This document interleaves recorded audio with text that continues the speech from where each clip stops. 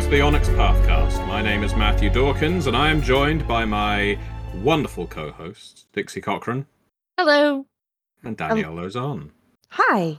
I felt like you were jumping the gun there. I was. Sorry, my brain isn't working. Are you Dixie as well now? Oh, God, two Dixies. See you in and the multiplying. Renegade experiment, yes. Cloning myself. No, you don't need any more Dixies. I have too much anxiety to have more of me around. What's your collective noun? A goblin of Dixies. A goblin of Dixies. Yes. I like that. I see. You can make yourself drinkable. A goblet of Dixies. No. No. Goblin. You think you're more of a goblin, or at least many of you equal one goblin.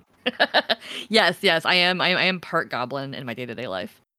Oh, okay. Well, that then makes sense. I'm glad you clarified that for the sake of the listeners. So, yeah, we are coming off the back of a few very exciting weeks. As people who regularly listen to our show will know, Eddie and I were at the UK Games Expo, and then 2 weeks later, we were running Onyx PathCon. All of us here on this call and beyond. And between those things, we have been releasing some rather large and important games as far as our schedule is concerned, as far as our fans are concerned. It has been rather exciting this month of June, and it's not even over yet at time of recording, is it? No. Although at time of release it is. Since last week, y'all heard our Pathcast live episode, and now we're here to talk about what it's like a couple weeks on, after all the excitement has not died down, but like gone down to like a simmer. Yeah, so we're in the fallout zone now, and how we deal with that is ultimately one of the big questions we have to face going into the remainder of the year. You made that sound so ominous. Yeah, like how do we live up to the expectations that we've set at OPPCon? Yeah, it may sound ominous, but I have every confidence that we will not only meet but exceed said expectations. And part of that is because of the crowdfunding campaigns we have planned for the rest of this year. Tell us about them. Well, I you know what? I bloody well will. And one of them is actually somewhat connected, or in fact strongly connected to one of the big releases we'll be discussing a little further on in this episode, and we have another Exalted crowdfunding campaign planned for ideally later this year, don't we, Danielle? We do. It's very exciting. We have Abyssals, which I know a bunch of people have been super excited about. I'm excited about Abyssals. I freaking love Abyssals. Yeah. I know nothing about Abyssals. So maybe you could enlighten me. Other than the name kind of invokes, for me, being a simple meat and potatoes kind of role player. Demons, lots of spikes and fumes, sort of sulfur, brimstone. It's actually more the Infernals bag. Well, in that case, I am very interested. Could maybe between the two of you enlighten this poor wizened old hermit who knows nothing of the world of Abyssals? So Abyssals are your goth girlfriend of the Exalted world, and they are empowered by a stolen solar exaltations by Death Lords, who are really just kind of really powerful ghosts in the underworld. Right. Like more powerful than they should be, honestly. And they essentially empower some Abyssals or some Exalts, and they look a lot like Dark Solars, in the sense that like a lot of their power sets kind of mimic the solar power set, but make it goth. Okay.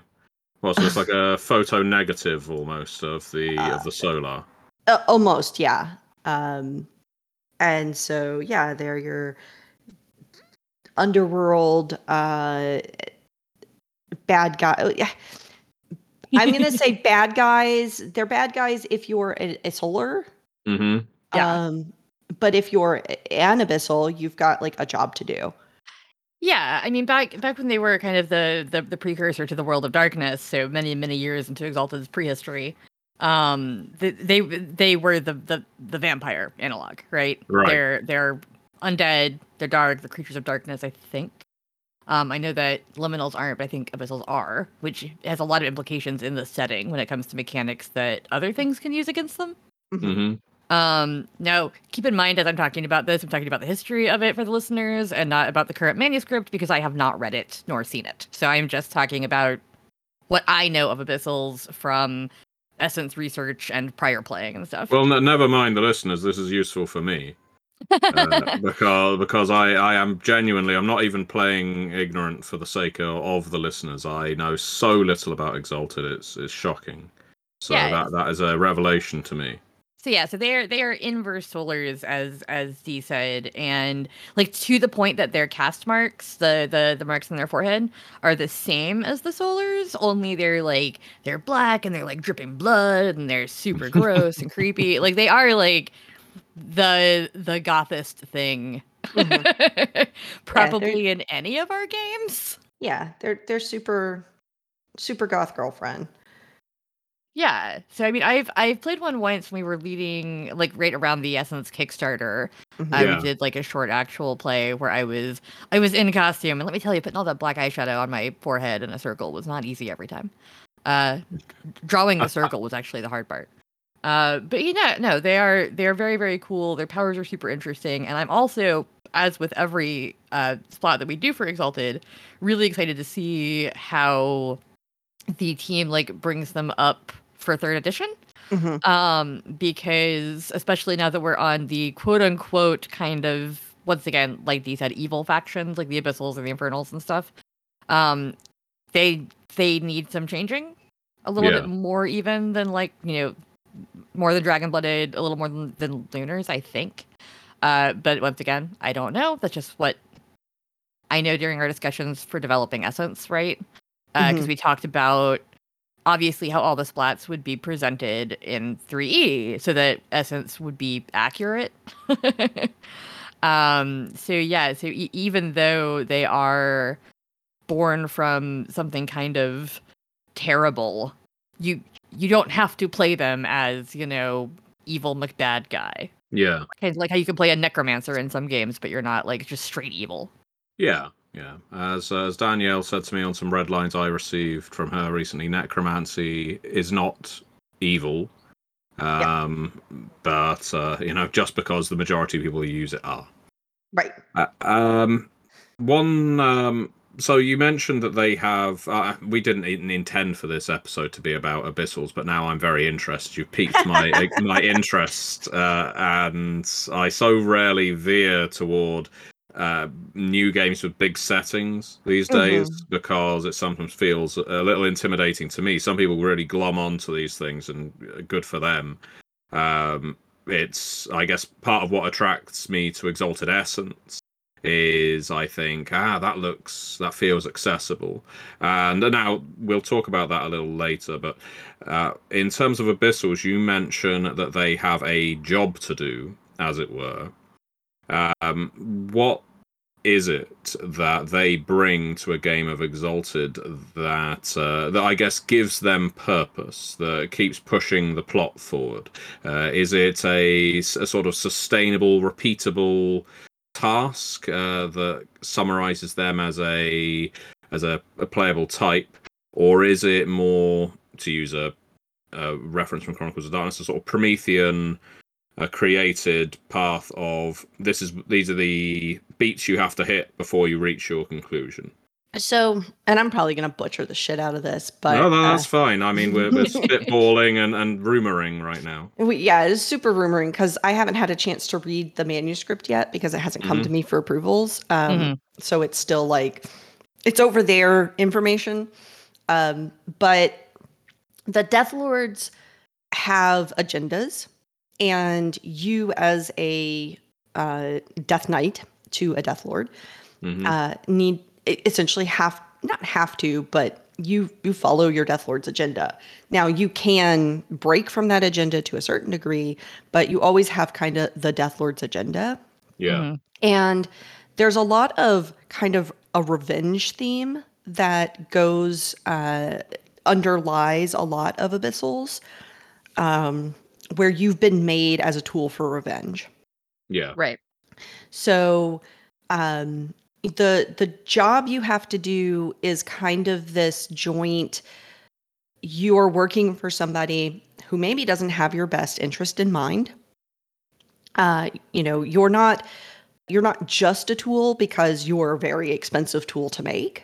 Yeah. And so you are more precious than, it's just a tool that I use, but you're still a tool that the Death Lords use. So there's a little bit of that. And then there's a little bit of, there's the desire to do your own thing. That is not completely gone from you. Now, there's a lot about the exaltation of Abyssals that kind of wipes away who you used to be. You have to cast your name away and take on a title, which is why Abyssals all have these long, overwrought title names. Yeah. So you kind of lose who you used to be. But I think that's part of the drama of being an Abyssal, because you cast your name away, but you don't actually give up who you used to be. Yeah.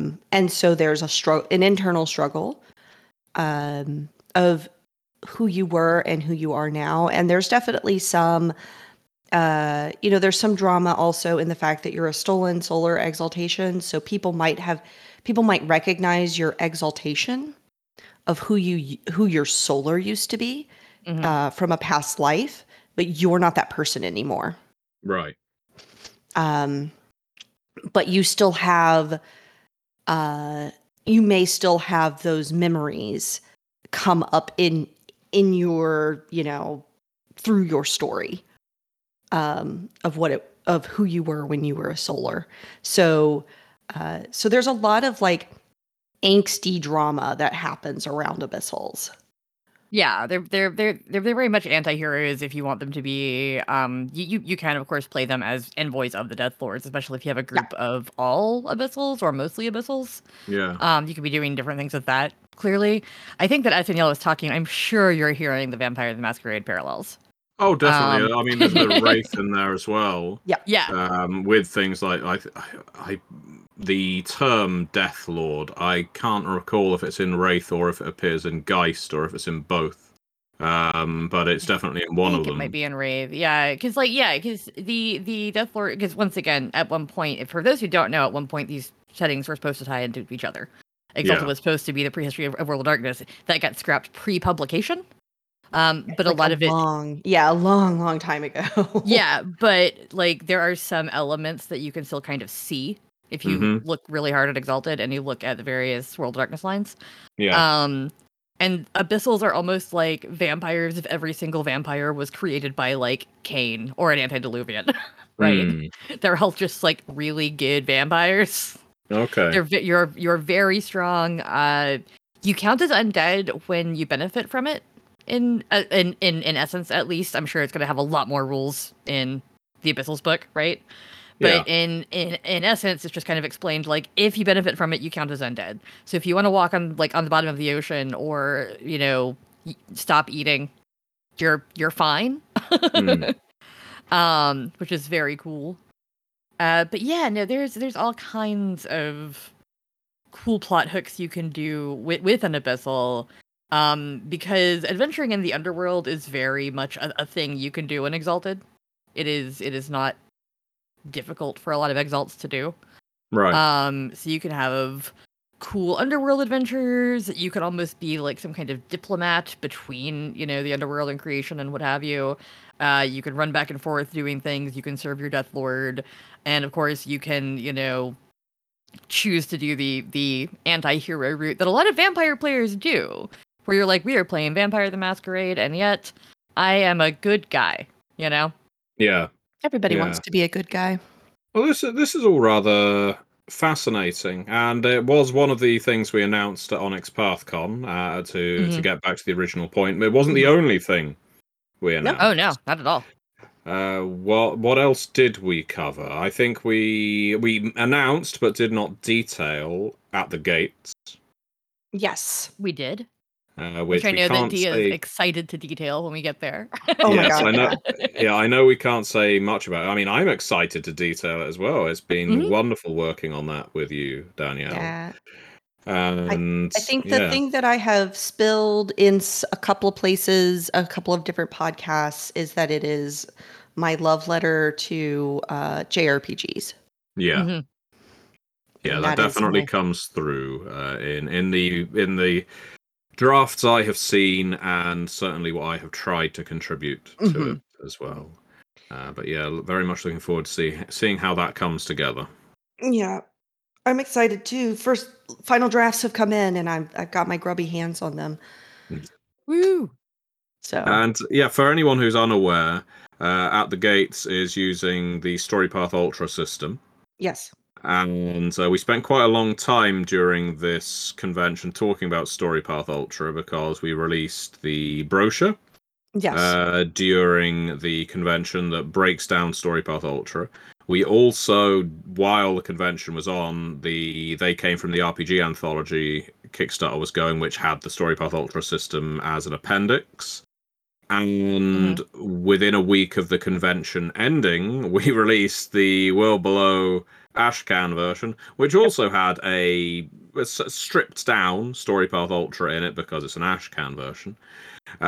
So yeah, we are all very excited to be seeing StoryPath Ultra take these different forms.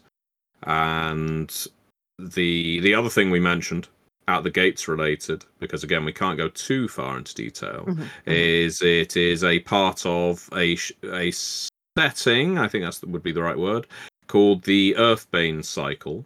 A cinematic universe, if you will. Yes, why not? let's say that. A playamatic universe? I'm trying to figure out what it would be if it's not cinematic. I feel like playamatic is a label that would have been on some kind of door-to-door salesman's tools that he was selling. These are playamatic. The minute I said it, I thought of like a 1950s radio. Yeah. Wow, that's interesting because that is pretty much the picture I had in my head. But anyway, they are a part of the same Playamatic universe. Let's see if this catches on. And I don't think it will. No, in a way, I hope it doesn't. Tune in 6 months later when everybody's saying it. Oh, in the greater, D&D Playamatic universe. Yeah, you created a meme. Oh God. So the Earthbane cycle, which at this time we're being vague about what is the Earthbane cycle, beyond the fact that the games within it do have connections, but at this time we are not saying what those connections are.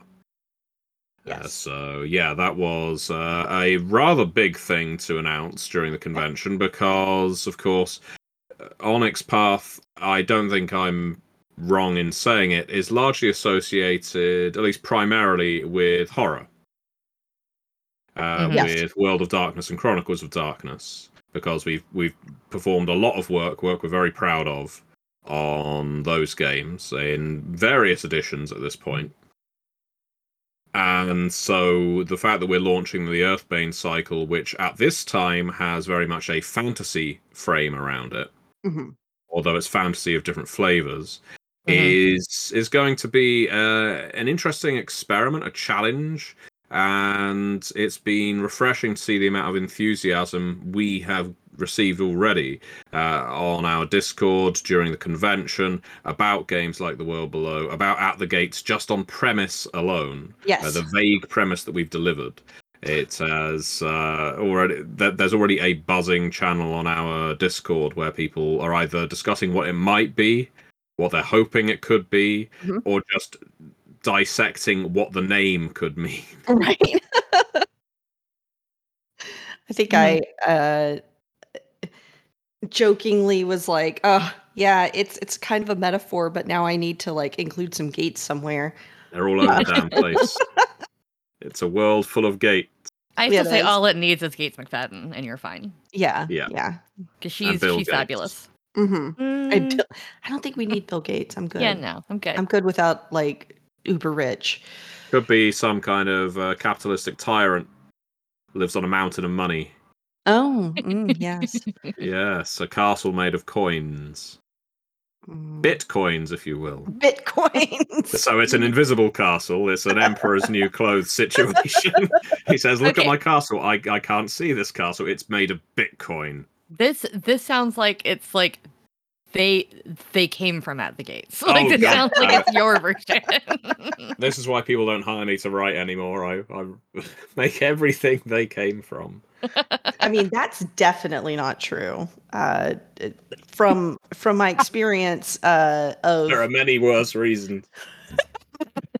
no, I will say though that Matthew worked on some stuff for me for At the Gates, and clearly had just come off of working on The World Below, and so everything was very like, people who cast magic, this kind of magic, are evil and bad, and everybody shuns them, and I'm like, yo, that's not a thing.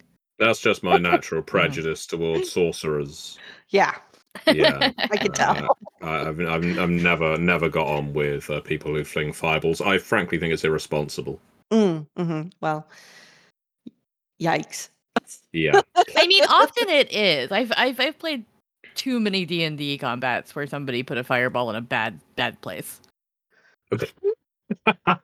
Like, it all sounds like fun, doesn't it? Until it goes in a bad place. well, no, I'm just saying, like the range of fireball is huge, like radius of it. It's And like so if chain you're, lightning like- as well. Yeah, and so if you're in like an inn or something, like don't cast that. No, I mean, I suppose the clue is in the name, but I would put it to the listeners, if you can come up with a benevolent reason for casting the fireball spell that you have actually lived through. Not this isn't some hypothetical exercise where you're thinking, oh, this might happen, and luckily the only spell I've got left is a fireball. One, no spellcaster in any fantasy game has their last slot as fireball. It's almost one of the first things they fire off, and they're left with, abjurations and things like that that they fail to cast and protect the rest of their party. So if you can think of a time when you used fireball and it wasn't to hurt anybody, and it was to help people,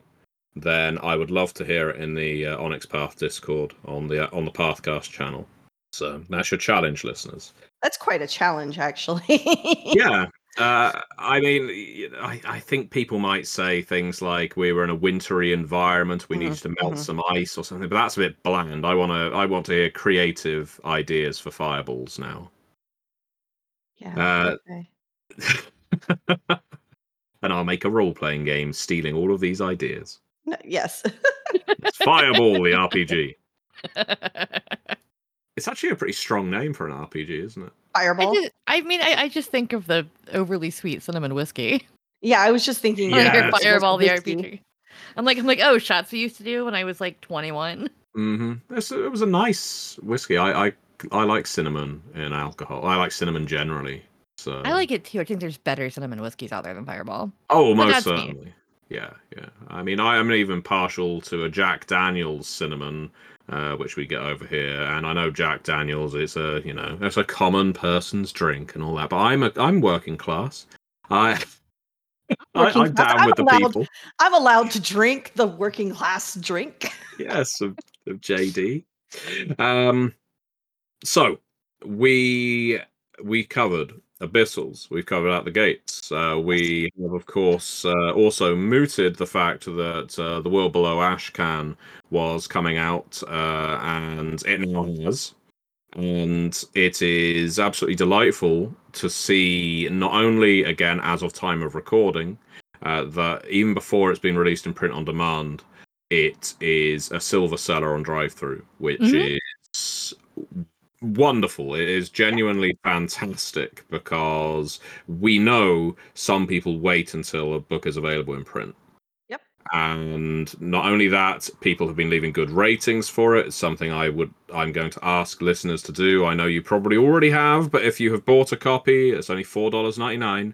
and you haven't rated it yet, it will take you less than a minute to do. It's a cause I am hammering because it really does help our books find audiences.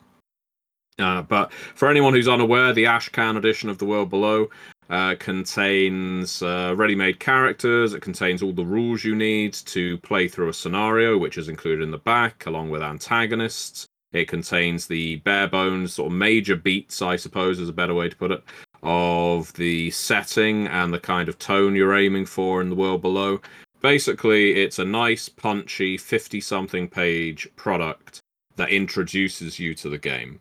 It's somewhere between what you might call a vertical slice if you're in video gaming and a jump start, because the idea is to present a lot of ideas in a condensed form that makes it accessible and inviting. And yeah, judging by the sales figures and judging by the ratings we've received so far, it seems to be doing the job.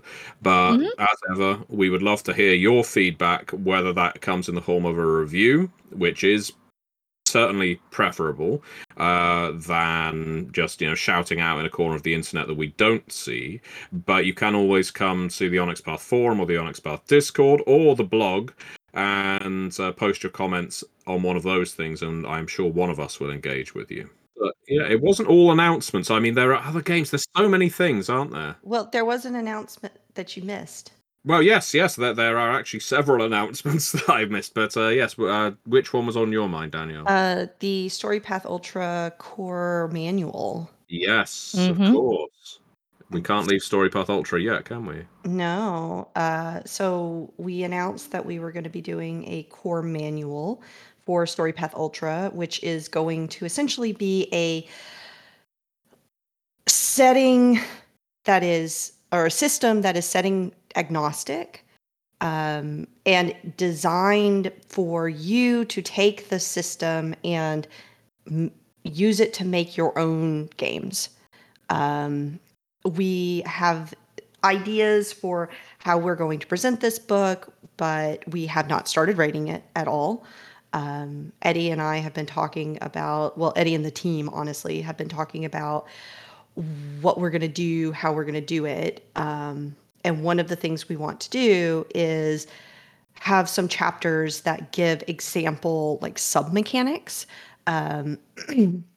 or extras, or things that you can use.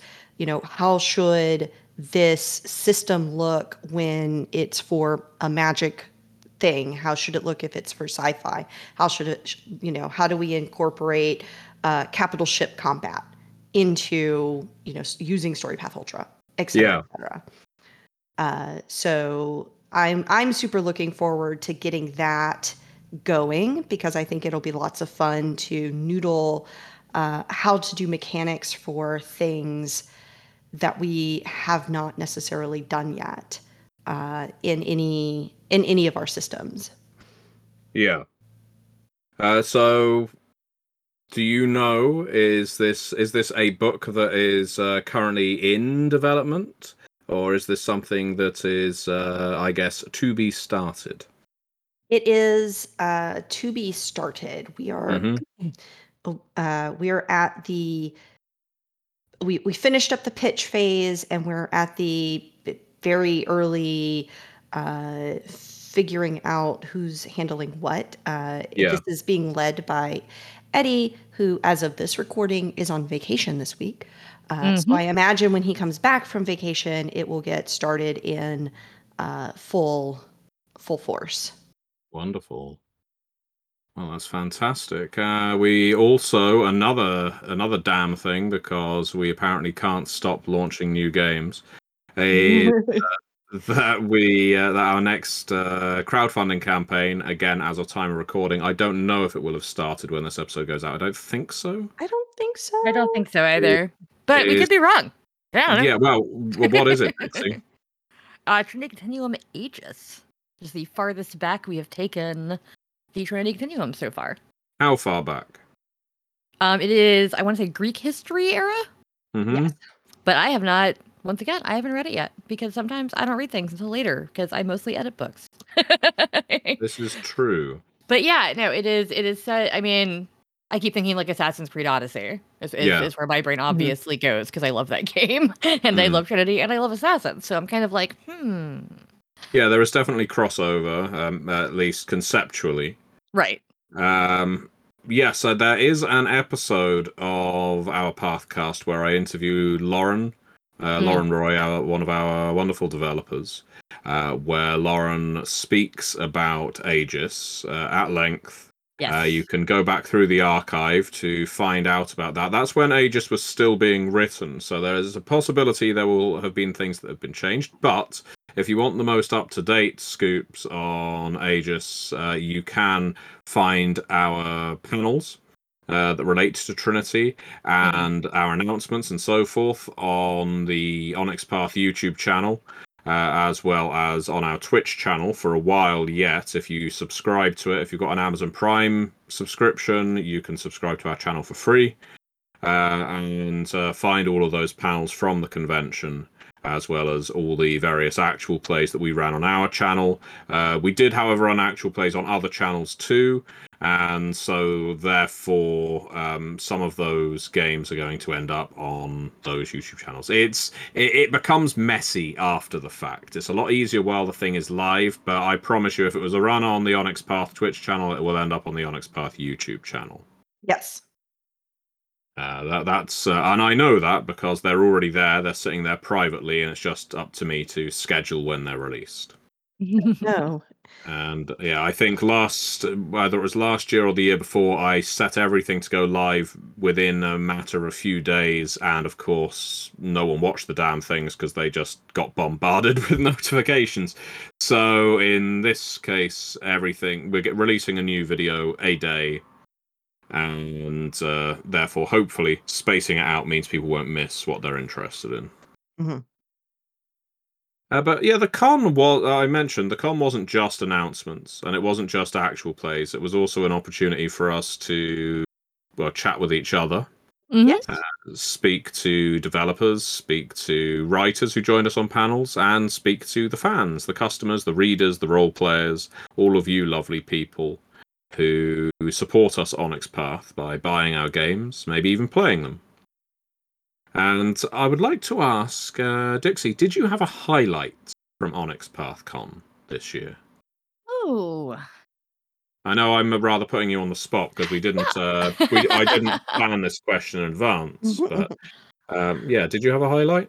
I think I have two. One is that I got to play Realms of Pugmire, and I always just have fun if I get to play. And the folks I played with were wonderful. So that was with some of the folks over at Dork Tales, and I just gotta shout them out because that was a good time. But that's a personal highlight. I think one of my favorite things about the con is just getting to like talk to people who are tuning in real time. Yeah. Getting to actually answer questions, and we get questions that are kind of huge and expansive, and we get questions that are super detail focused, and we answer as many as we can. We can't answer everything all the time. Sometimes we just don't have an answer. Sometimes we choose not to answer. But for the most part, we definitely did try to make sure that we engaged with every single person who engaged with us. And that's something that I obviously really miss from doing in-person conventions. Yeah. Because as you both know, and as anybody who listens to the podcast knows, I can stand at a table and talk for 8 hours straight. Like, I'm happy if I'm just talking to random people throughout the course of the day. Because I'm very, very extroverted. And so being able to do that, it's not quite the same, obviously, because you're not, actually having a conversation with folks, but it's the closest we can do with a virtual convention. And I like, I like that. I like being able to tease stuff and tell people stuff and answer questions and just be informative and have a good time and engage with fans. Yeah, no, me too. It's strange. It's one of those things I don't realize I have missed until it happens. Right. And then I think, it is lovely to have in Q&As, in actual plays, where if you've got someone who's enthusiastically following along and commenting on what you're doing, it's a little like theatre that that the audience are responding. Yeah. Right. And when you have been, especially during and post-pandemic, I guess, locked away for a fair amount of time, you do lose that contact and that awareness of how people feel or how much enjoyment they derive out of what we do. Yeah, I mean, there's always something to be said about getting validation for your job, right? Yeah, Like getting validation for your creative works and having people appreciate them. And as much as I love our Discord and folks talking there all the time, it's actually been a really helpful tool once again for not having that in-person thing.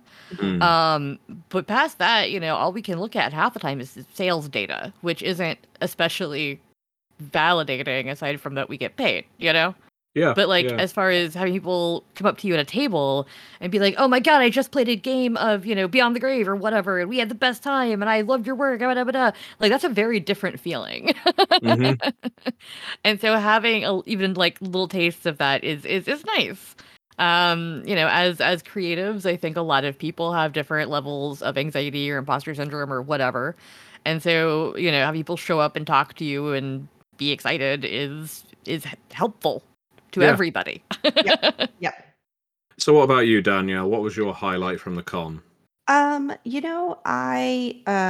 really enjoyed running the Storypath Ultra actual play.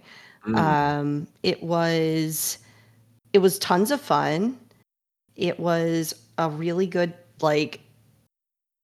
well, first of all, the people I picked were tons of fun to play with. But also it was like, I want to play it more. Like it was so easy to kind of run Storypath Ultra, and I had such a great time making the characters for that game that I want to make more Storypath Ultra characters. But yeah, that game was so much fun that I want to run it more. Like maybe get some, I don't know, do some podcast extra, or go on Twitch later and run it a little more. So yeah, that's my biggest highlight is running that. But I also really enjoyed playing an adventure. I got a chance to play, and it was honestly, I had not, I didn't have a whole lot of experience with adventure before I developed it. But then developing adventure was a ton of fun. And so getting a chance to play it with somebody else is running it is also sometimes I make games and then I run the game and then you're involved in it, but you don't get to play it very often. Yeah. So I think that, being able to play it was tons of fun. Mm-hmm. So. Oh, great. Well, and I'm kind of echoing you here because I think my highlight was running The World Below. Mm-hmm. It was the first time I'd done so on camera. I've sort of played around with it in short bursts with some of my local groups, as I like to do with games I'm working on. Mm-hmm. Sure, yeah. But this was the first time doing it before an audience, and it was a game where we were getting some nice interaction from the gallery, and it was just great fun seeing people who I don't play with in person, who aren't necessarily as familiar with my cues, I guess my tropes, the things that I tend to input in games, bounce off of some of the ideas in The World Below in a very interesting way. And so, we had a player coming in with very much a D&D attitude. We had someone coming in with a very much a story path attitude.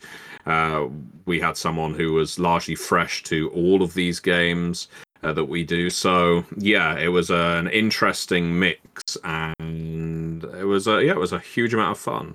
I believe that's going to be one of the games that does appear on our YouTube channel. So check that out, listeners, if you haven't. So aware that time is creeping on, and as part of the title of this episode, we did rather make a point to highlight Exalted Essence, didn't we? Yes, we did. And we're something like 40 minutes in, and we've only touched upon it because we've had so much to talk about. But Exalted Essence has been a massive release for us. Yes. we released it in PDF and print on demand. And it is, again, it's not all about sales ranks, admittedly. But again, as of time of recording, it's a gold seller within a couple of weeks of release, which again, nice, very nice to see. I think that means over 500 copies, I do believe. I don't know if it's that or if it's basically down to an aggregate of sellers and where you are within that. But someone did a breakdown a while back about it being like number of copies sold. It's number of copies sold, yeah. And sold, not like free downloads or anything like that. It's somebody paid at least $1 for it, I think. Yeah. Yeah. So yes, it is over 500 copies in the first couple of weeks, which is great. Excellent. And the feedback we've been getting is wonderful as well. But I'm going to play the ignorant card here again, I'm afraid. Knowing how aware of this game both of you are, and Dixie, you co-developed it. I have to confess a certain amount of ignorance when it comes to Exalted Essence. And my biggest question is, how exactly do you condense the material from what is it going to be close to 10 books ultimately of playable splats as we call them, and as has recently been dissected on the Onyx Path Discord, into a single book and still make it as rich and playable as, I guess, the larger versions?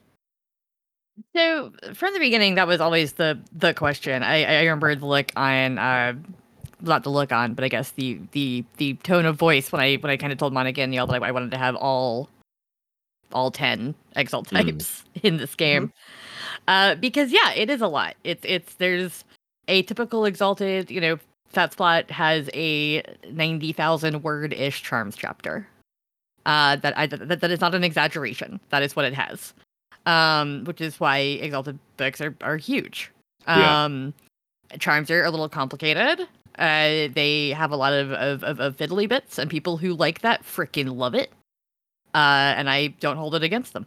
The main things that we did was we, trimmed down a lot of what the various subsplats do. They each have kind of like one basic effect now. As opposed to being kind of a completely different character type. Because obviously, if you have lunars, there are 4 types of lunars. Solars, there are 5 types of solars, etc., etc. And so, cutting this down a little bit was helpful. But I think most of the applause for this has to go to Monica for figuring out universal charms and modes in a way that, was suggested, and then she took it and ran with it.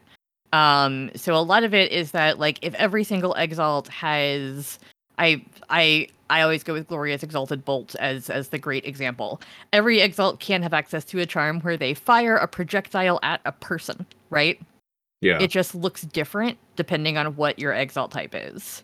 So an alchemical, it might be like a laser beam, and a solar, it might be a beam of sunlight, et cetera, et cetera.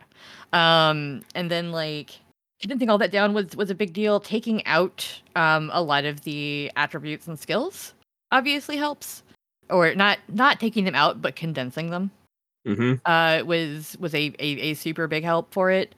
And just really streamlining the lore. We have some lore in there. We have a basic history of creation, and we have a few of the major locations in a beautifully written chapter.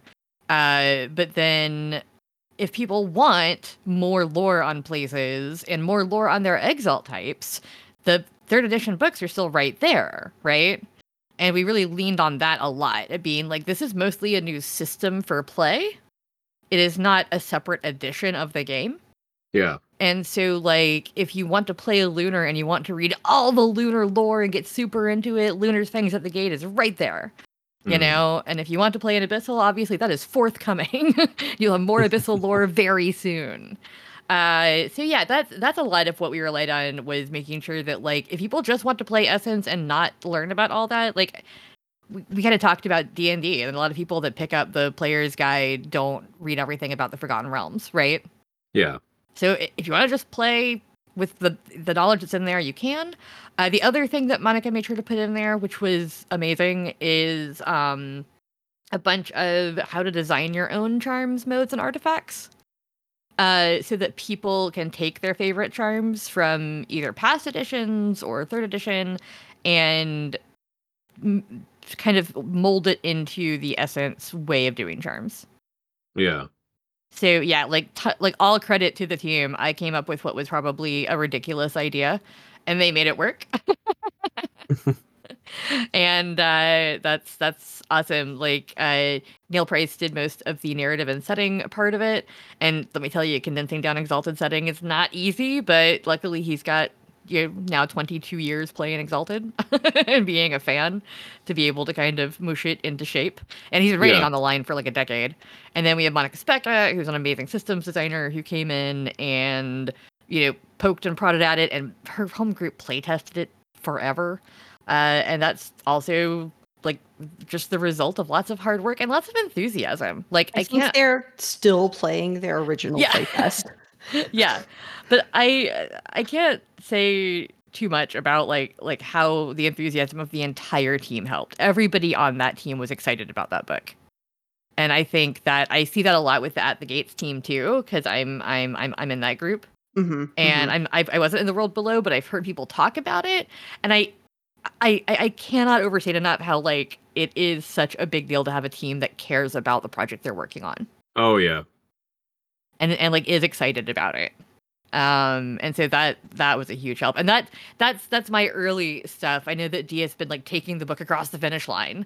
So if you have anything to add to that. Honestly, like the care and attention that has been put into this book is honestly like astounding. I know, like, we will joke. I know I've joked in some places about filling in 600 page XXs, which I did. Yeah, it's a big task. It was a big task. And, I will remember forever that Ventures are on page 151 of the Exalted Essence book. And that is something no one can ever take from me. Except for maybe like, I don't know, an aneurysm or some memory loss thing. But anyway, the whole of it is that level of, you may think, wow, that's a lot of page XXs, but it is in truth for accessibility and the level of accessibility of this book, where there's a lot of information, there's a lot of stuff going on, there's a lot of mechanics, and while it is a slimmed down version of Exalted, it is still a little complex, which is okay, because any place that the game may ask you to understand a new mechanic or reference back something, several chapters before, it gives you a pointer to it. Yeah. In a way that I think is extremely helpful to readers.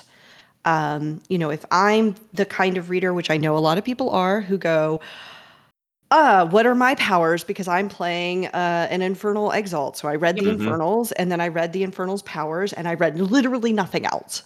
Yep. I am often that person when I play games as a player, especially, it's it's like, here's a new game. And I'm like, I do this for a living. I'm just going to read what I need to. Yeah. Yeah. So, those references going back are like, oh, I read my power and I don't know what adventure is. Oh, but it's on page 151. I don't know what whatever this is. But it's on page, 134. Okay, cool. So there's pointers in the powers that say like, oh yeah, here's a term that you probably should have read. But if you didn't, here it is. And there's a lot of that. And to the point where I think that it's really helpful for people who, A, only read their own powers, or B, need to flip through the book to go find this information. Especially if you're using an annotated PDF, you just click on it and it brings you there. Yeah. And that's really helpful. And I know that sometimes, a lot of page XXs on a page can feel kind of overwhelming. Like, oh man, there's a lot going on. I've got to reference a lot back. But the intention is to make it easy to go find that information if it's the first time you're reading about that thing, because you happen to be reading a charm first instead of the book. There's also the introduction has a really nice, like, if you want to read about your, the character options first, go turn to this page. If you want to read about the cool powers first, turn to this page. If you care about the setting, start here. The introduction kind of tells you where to go depending on what you're looking for, which I really like. Because sometimes I will read an introduction to kind of get a feel for the game, and being able to see like, oh, you're telling me, not just what's in each chapter, but like, if I am mostly interested in this one thing, like exactly what page to turn to is kind of cool. It's funny you mentioned that, because it's something I'm only now, and it feels silly to say it, but it's only something I'm now really cottoning onto, the value of a strong introduction. I think I've worked on so many books at this point where the introduction is just kind of there, and it serves a purpose. It will have contents, and it will introduce you to the key beats of what's to come. Right. But a strong introduction is incredibly useful for building hype, for acting as a reference tool. Everyone knows where the introduction is, so it makes it a very easy place to serve as a reference tool as well. Right. And yeah, you saying that about Exalted Essence, it isn't necessarily something I think all listeners will think of, because certainly it's not something I have always thought of. And yeah, it's something I had to put into practice with The World Below. I mentioned it during Onyx PathCon that it's a book that introduces a handful of new terms because it's a new game line. And it's one of those things where you get a bit snowblind as the developer or as an author, and because you've been looking at the same terms for a couple of months or more, they become normal to you. But if you are brand new to this game and you hope that some people playing it will have never played a role-playing game before, or a role-playing game by Onyx Path, that we will attract new customers, that you do need to make it accessible and interesting, and pique that interest and make them think, okay, well, I do want to flip straight to the Charms chapter because I'm interested in what my character will be able to do. We get that quite a lot, don't we, when we release books, and the first thing people talk about is elements of the system, rather than all that painstaking setting we've spent hours or days laboring over. No one cares about the characters in this book. Well, that's not true, but the vocal fans often talk about the system stuff. Yeah. In Essence's case, there, that's kind of the point. Because all that painstaking setting has been laid down over the past, 7 or so years now. Yeah. And of course, for the prior 22 years that Exalted has existed.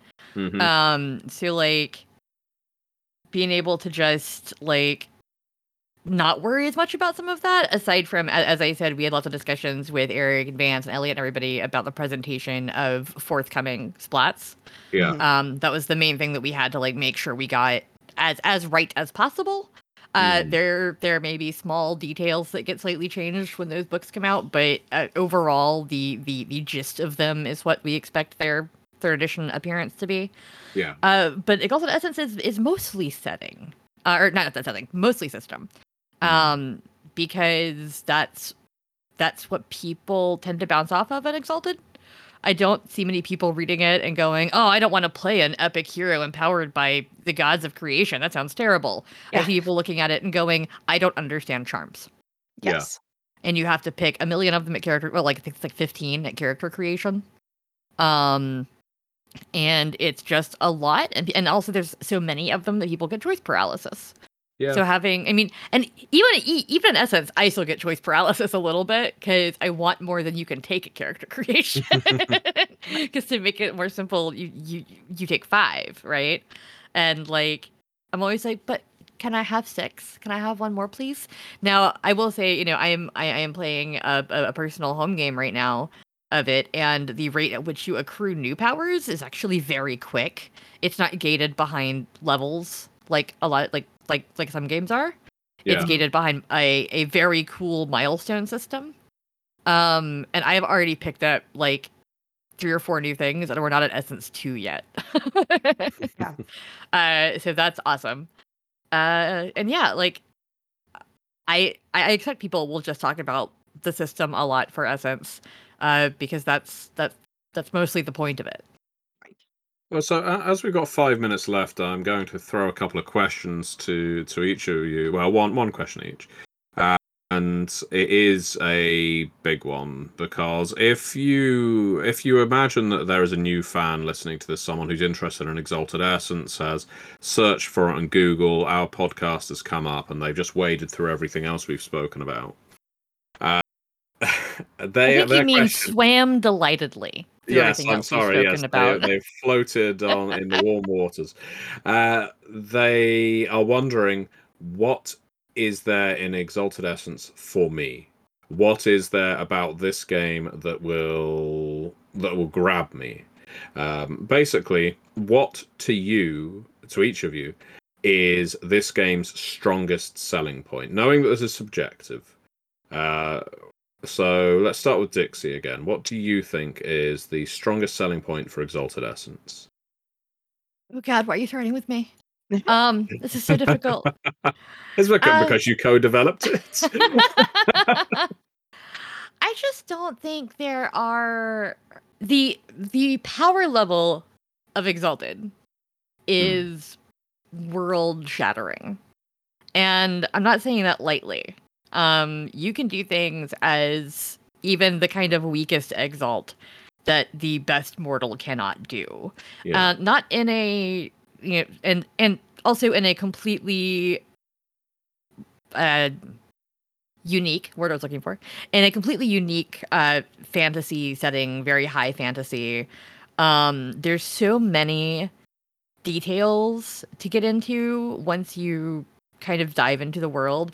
Like I imagine that were I coming across Exalted Essence in the wild, I would be the kind of person who would want to immediately pick up like Lunars or Dragon Blooded or Exigence and go like, what is this? I want more. Or the forthcoming Across the 8 Directions is going to be an invaluable book for Essence players, because it gives you so much setting that we didn't put as much of in Essence. But really, like, if you look at things like, obviously, I'm a big fan of Sailor Moon and She-Ra and the Princesses of Power. We also have some other inspirations like Thunderbolt Fantasy, almost anything Wuxia, Stormlight Archive, Kill 6 Billion Demons. Like, there's so many kinds of stories you can tell with Essence that you just can't tell if you're not playing at that power level, right?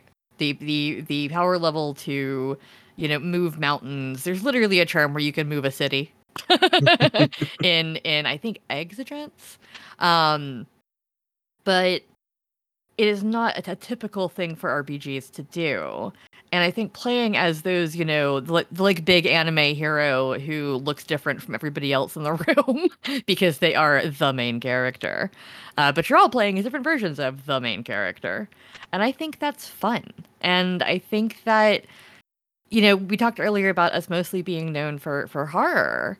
And we stress, especially in Chronicles of Darkness, we stress the like personal horror and the street levelness of it, and you have a lot of that in World of Darkness as well. Lots of smaller stories, small intrigues, personal horror. Yes, you're changing things, but it might just be your faction or your city. You are changing continents and Exalted. It is the opposite of personal horror in that it is, I don't know, expansive fantasy.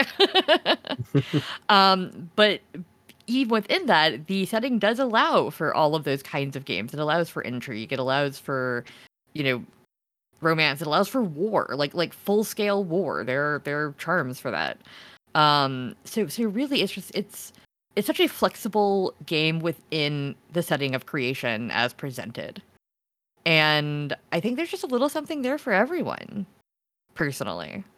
Well, beat that, Danielle. Oh man.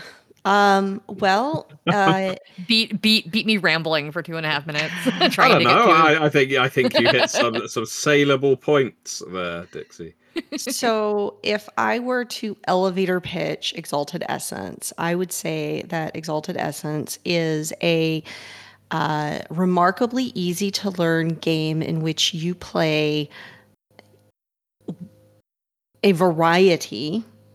So you get to choose between a stunning variety of heroes who have the power to literally save or destroy the world. So that's that big power level thing that Dixie was talking about. But, some of its major selling points are that it is, while having a lot of mechanics, those mechanics are extremely easy to grasp. They are presented in a way that wants to handhold you through their use. It is designed from the ground up to on-ramp new players into the game and into the game world in a seamless fashion. It looks at, you've never played a game before. We want to help you play a game and learn how to play it well. So there's really good advice for playing and running games. There's really good advice for how to buy into a setting, how to engage with the setting in a way that's really accessible to people who have never experienced Exalted before. Yeah. And it is, because of its scope, it allows you to experience all of Essence, all of Exalted in just one book. So if you like any part of Exalted, this book is for you. If you like any part of what Exalted represents, but have no experience with Exalted, this book is for you. I think one last thing I want to say is that the team that created this book is quite diverse. And one of the things that we said in the back cover text is just a very short, Exalted Essence welcomes everyone. And I guarantee you that you can see yourself in this book and you can make your character however you want to. And I think that's something that a lot of games are starting to do now. It's still a bit of an outlier in the overall scheme of RPGs, I would say. And so yeah, like I'm very, very proud of that aspect of it, and all kudos to the team again for making that happen. That is wonderful. I think if this were an elevator pitch, I hope we're on the Wonkavator, because I imagine we're entering orbit at this stage. But I think those are two wonderful testimonials about Exalted Essence, and I do hope they convince some people to check it out if they've been on the fence or otherwise not interested until now. Last thing I want to add, as well as a big thank you to my co-hosts, because I mentioned right at the start, I find it difficult to sometimes get into big settings, and I do find Exalted Essence appealing as a result of, not only what I've read, but also what Dixie and Danielle have to say about it. It's wonderful to hear such enthusiasm from people behind a game. Who are either actively working on it, who have supported it, who have co-developed it or written on it, or whatever the creative input has been. And that certainly seems to be true with Essence. So if you have picked up a copy of Exalted Essence, please, as I mentioned earlier, go on DriveThruRPG and leave a rating. Even better if you leave a review. But a rating is hugely appreciated. It will make someone else who is on the fence check it out, because it's currently in the top 10, again, as of time of recording on DriveThru. So you go on there, you look at that product, and some people will look at it and think, what do other customers think? And if they see a lot of decent star ratings, then that may tip them over to purchasing a copy. The same applies whether it's for Exalted Essence, the World Below Ashcan edition, any of our tasty bits, basically anything we release. It takes you less than a minute to rate it, and it helps us so much. So please consider doing that if you can. I also want to make sure people know that as of time of recording, this window will get narrower and narrower over the next little bit here. You can still pre-order the deluxe edition and the storyteller screen and the trad printed hardcover on BackerKit. That is so true. You can still get them. They're limited edition hardcovers, and once they go to press, like once the limited is being printed, that's the finite number of copies we're gonna have. So it's possible there might be someone like IPR or something in the future at a convention, but as of right now, you still can pre-order them. Thank you so very definitely much. Check that out. Okay, so Dixie, if people want to find you online, where would they go? Oh gosh. Most online places are so horrible right now. They are, aren't they? Just hang out with me in the Discord, okay? I like the Discord. The Discord is curated by me mostly. You can find me in the Discord as Dixie Cyanide pretty much everywhere. I did get that as my Discord handle. Nobody stole it from me. So go me. And pretty much anything with an @ symbol. I'm also Dixie Cyanide. I think if anyone had, they would be getting a visit with Cyanide at this point. You've made that name your own. That's been my brand for so long because I was in a band that never went anywhere when I was 18 that had the name Cyanide in the title or in the name. It's a strong name. I like it. And Danielle, how about your good self? Where would they find you? Oh, don't look for me. I'll be under a rock somewhere. Okay. You can always find me at daniellelozon.com, which I haven't updated in like a year, so that'll be fun. I should go update that. Also, you can find me on our Onyx Path Discord. I will probably be lurking as I normally do. You can engage me in the Exalted Essence channel or in the At the Gates or World Below channel, which we now have an At the Gates channel. Yay! Or the Storypath Ultra channel. I've been monitoring those. I don't necessarily respond to all the questions, but if you have something very specific, I might take it upon myself to respond. So. Perfect. And you can find me on MatthewDawkins.com. You can find me in the Onyx Path Discord as Matthew Dawkins. I am hanging around largely the same areas as Danielle, but I appear in most channels from time to time. And of course, coming out in the Essence channel, learn about it. I will. Ignorant no longer. I am now an expert, just as a result of this hard 1 hour. And I will also be, and I encourage you to be as well, on the Onyx Path blog, theonyxpath.com. We have been doing a lot of previews of upcoming games on Tuesdays and Thursdays, as well as, of course, our regular Monday meeting notes where you get to find out what projects are moving, what we're working on, what we're particularly excited about. So, with all that said, thank you so much to my co-hosts, and thank you very much to the listeners. Many worlds.